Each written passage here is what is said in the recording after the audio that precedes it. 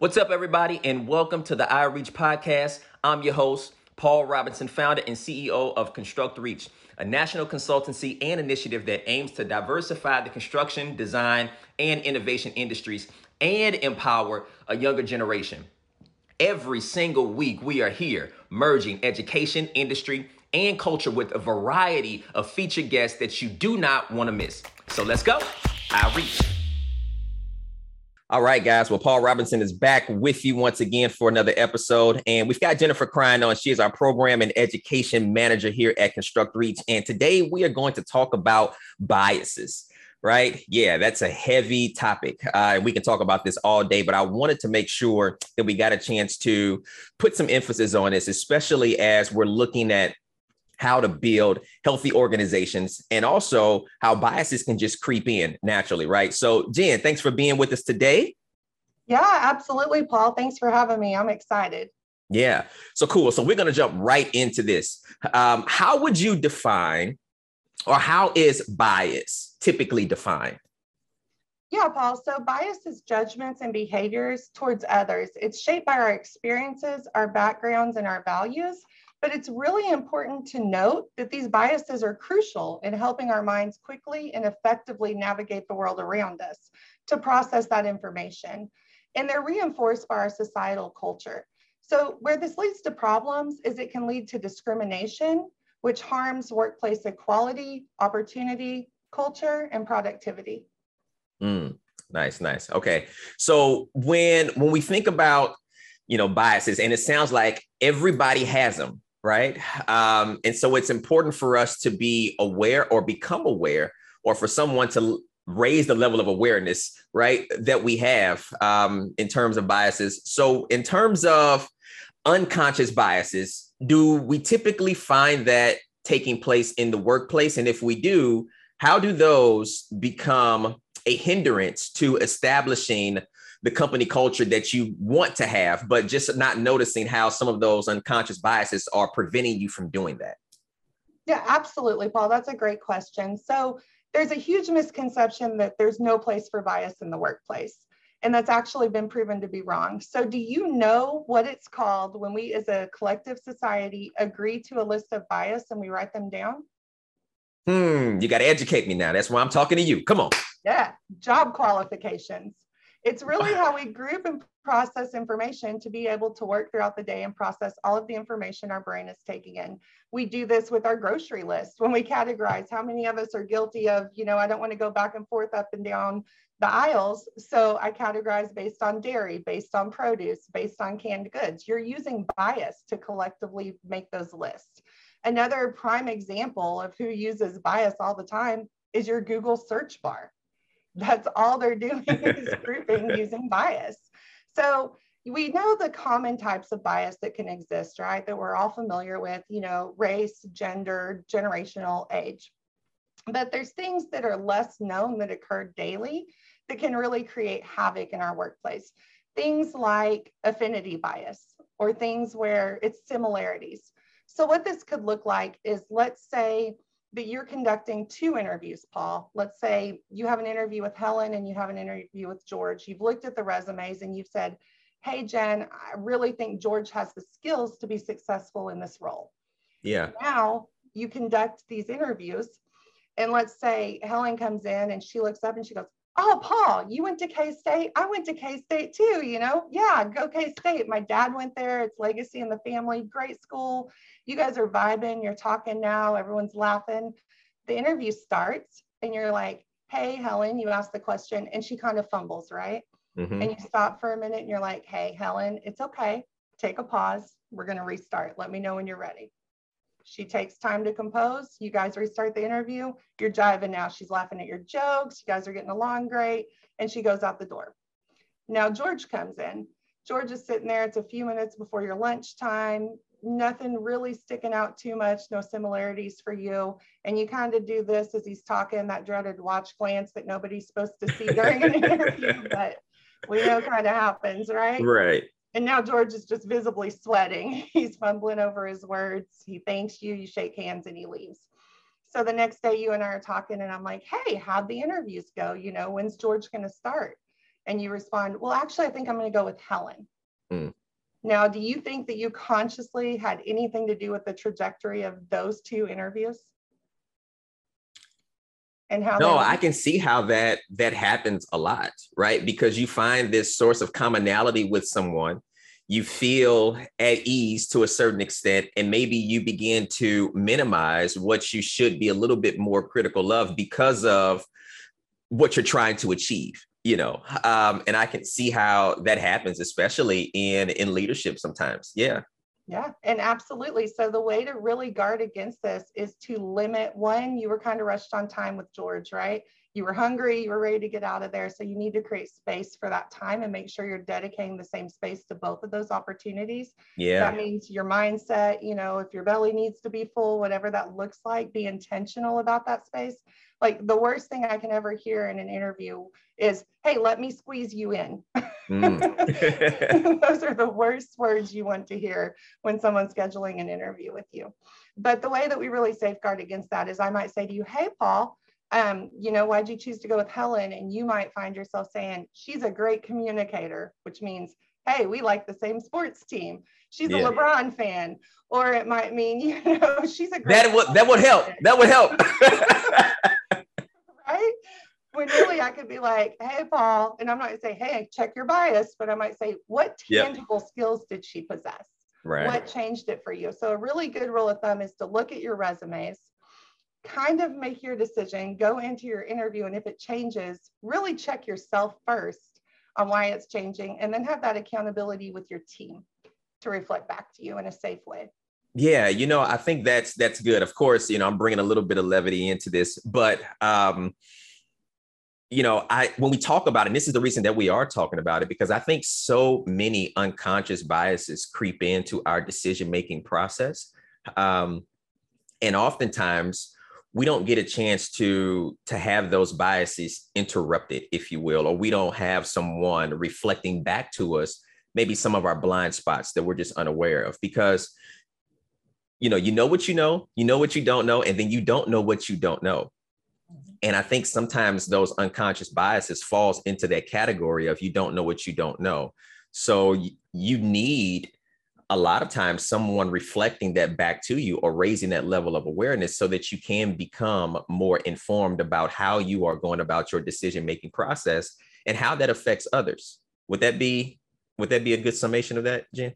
Yeah, absolutely, Paul. Yeah. That's exactly what it is. We just really have to be aware. And I think too, a large piece of this is acknowledging that we have bias and acknowledging that it exists, and we're not eliminating bias. We're interrupting bias, right? We're becoming aware and interrupting, because there's a lot of shame that's always encompassed and been associated with admitting bias in the past. Yeah. Now we're using the term interrupting biases, right?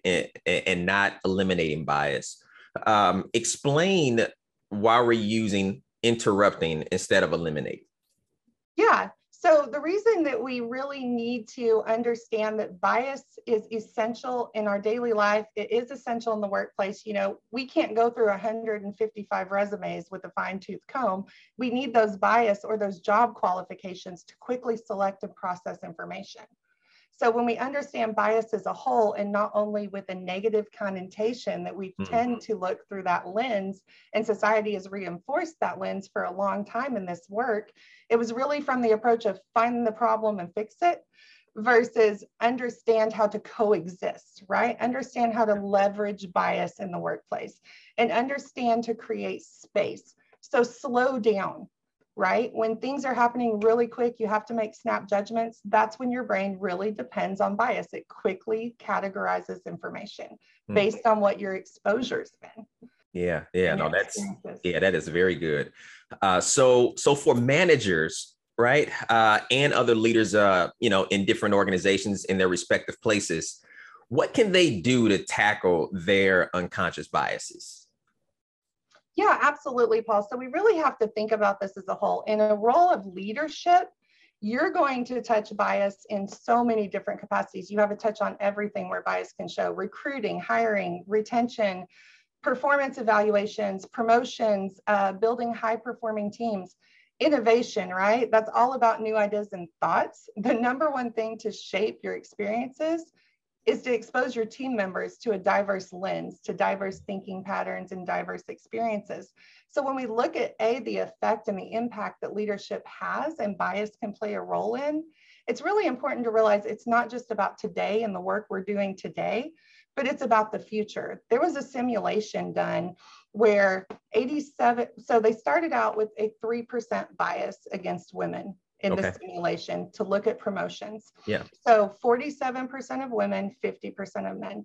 After 10 cycles, it was 87% of men in leadership and 13% of females. And this was to really illustrate that not only what you're doing today matters in the present right now, but this is an ongoing measurement, right? This is a journey. It's not a destination. It's not about fix one thing and move on. And we talk a lot about safeguarding with metrics and setting SMART goals. And that's where those KPIs or those key performance indicators really come into play of, are we on the right track? Are we headed to where we want to go? Because it's not a one stop, it's a continual segment. Yeah. And the other piece of this for managers, what they can specifically do is they can really mindfully design and know their team and create tasks that are strength-based amongst their team. So what this could look like is we have things like attribution bias. So it may be like, hey, I know that this person, gets it done in 24 hours, or I know that this person does this, but being really mindful of, does that person really work effectively and efficiently because I see them always working, or is there an ineffective process that's happening and someone else is the better person for the job, right? So it's being mindful of that. It's acknowledging firstmost that bias exists in the workplace. It's providing resources and tools for your talent to really lean into their own bias, to identify it and to explore it. Yeah. And then it's creating a system where they can come to you and say, here's areas I could see myself having potential for bias. Let's brainstorm processes around this to mitigate the risk of bias showing. And another thing that's really, really valuable and important is to understand this is not perfection. Yeah. Right? Yeah. Now, that's a really good point.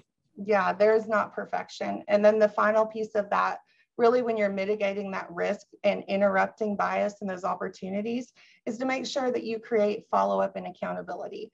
The last thing you want is to say to someone, this is a safe space, here's the process for reporting, and then nothing happens, right? Yeah. Even if it's a follow-up conversation of how are you feeling after that? Yeah, and it seems as if, it sounds like it's important for this to roll from the top down, right? So for leadership to really model the importance of not letting unconscious bias creep in a negative way, and how to interrupt that and how to manage that.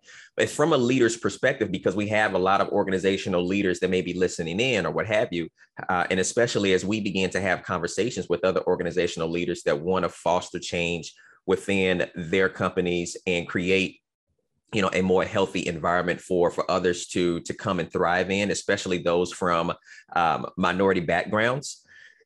It seems like the messaging too has to be very important from leadership as it begins to go out to their existing team about the importance of managing biases and the importance of having those unconscious biases, kind of come to the surface so that we can deal with them properly.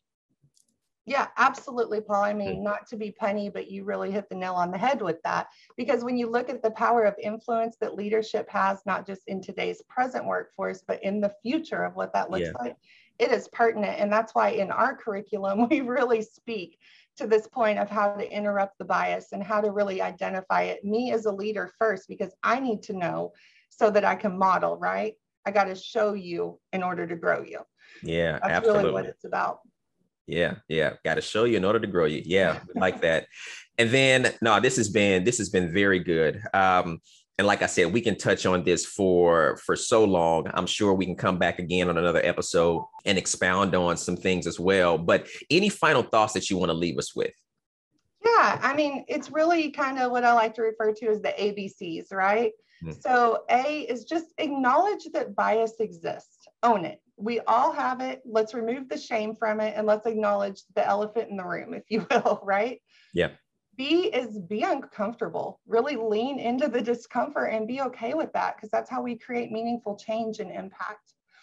C is continued accountability. Like I said, it's a journey. It's not a destination. This looks like frequent communication touch points. This looks like those KPIs we talked about, the goals that are surrounded by this, and making sure that that extension goes throughout your whole organization.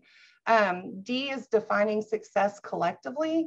And as an organization, this looks like with our business partners, with suppliers, with other contractors we might work with people that we're building for and our customers, make sure that we speak to what we value and that we define that for them very clearly and level set that expectation. So we're all collectively working towards that and understand what that looks like. And E is everyone plays a role. It takes all of us to create a collective impact and to really work on interrupting bias as a whole. Yeah. No, that is great. Thanks for that, Jen. I mean, you're such a wealth of knowledge. And this is definitely a topic that is worth talking about, right? Because it directly has an impact on the sustainability of a company, company culture, and also just providing opportunities for those who are well qualified, that have the skill set, that have the ability, but just need that chance, right? That equal footing. So thank you, Jen. We appreciate it. We'll definitely be talking again. Absolutely. Thank you, Paul. And yeah, that's what we've learned today, is it's a continued conversation. All right, guys. Thank you. We'll see you next time. Thanks again, everybody, for tuning into our show. Remember, like, share, subscribe to the podcast, and join the movement as we reach to build a better future that we can all be proud of.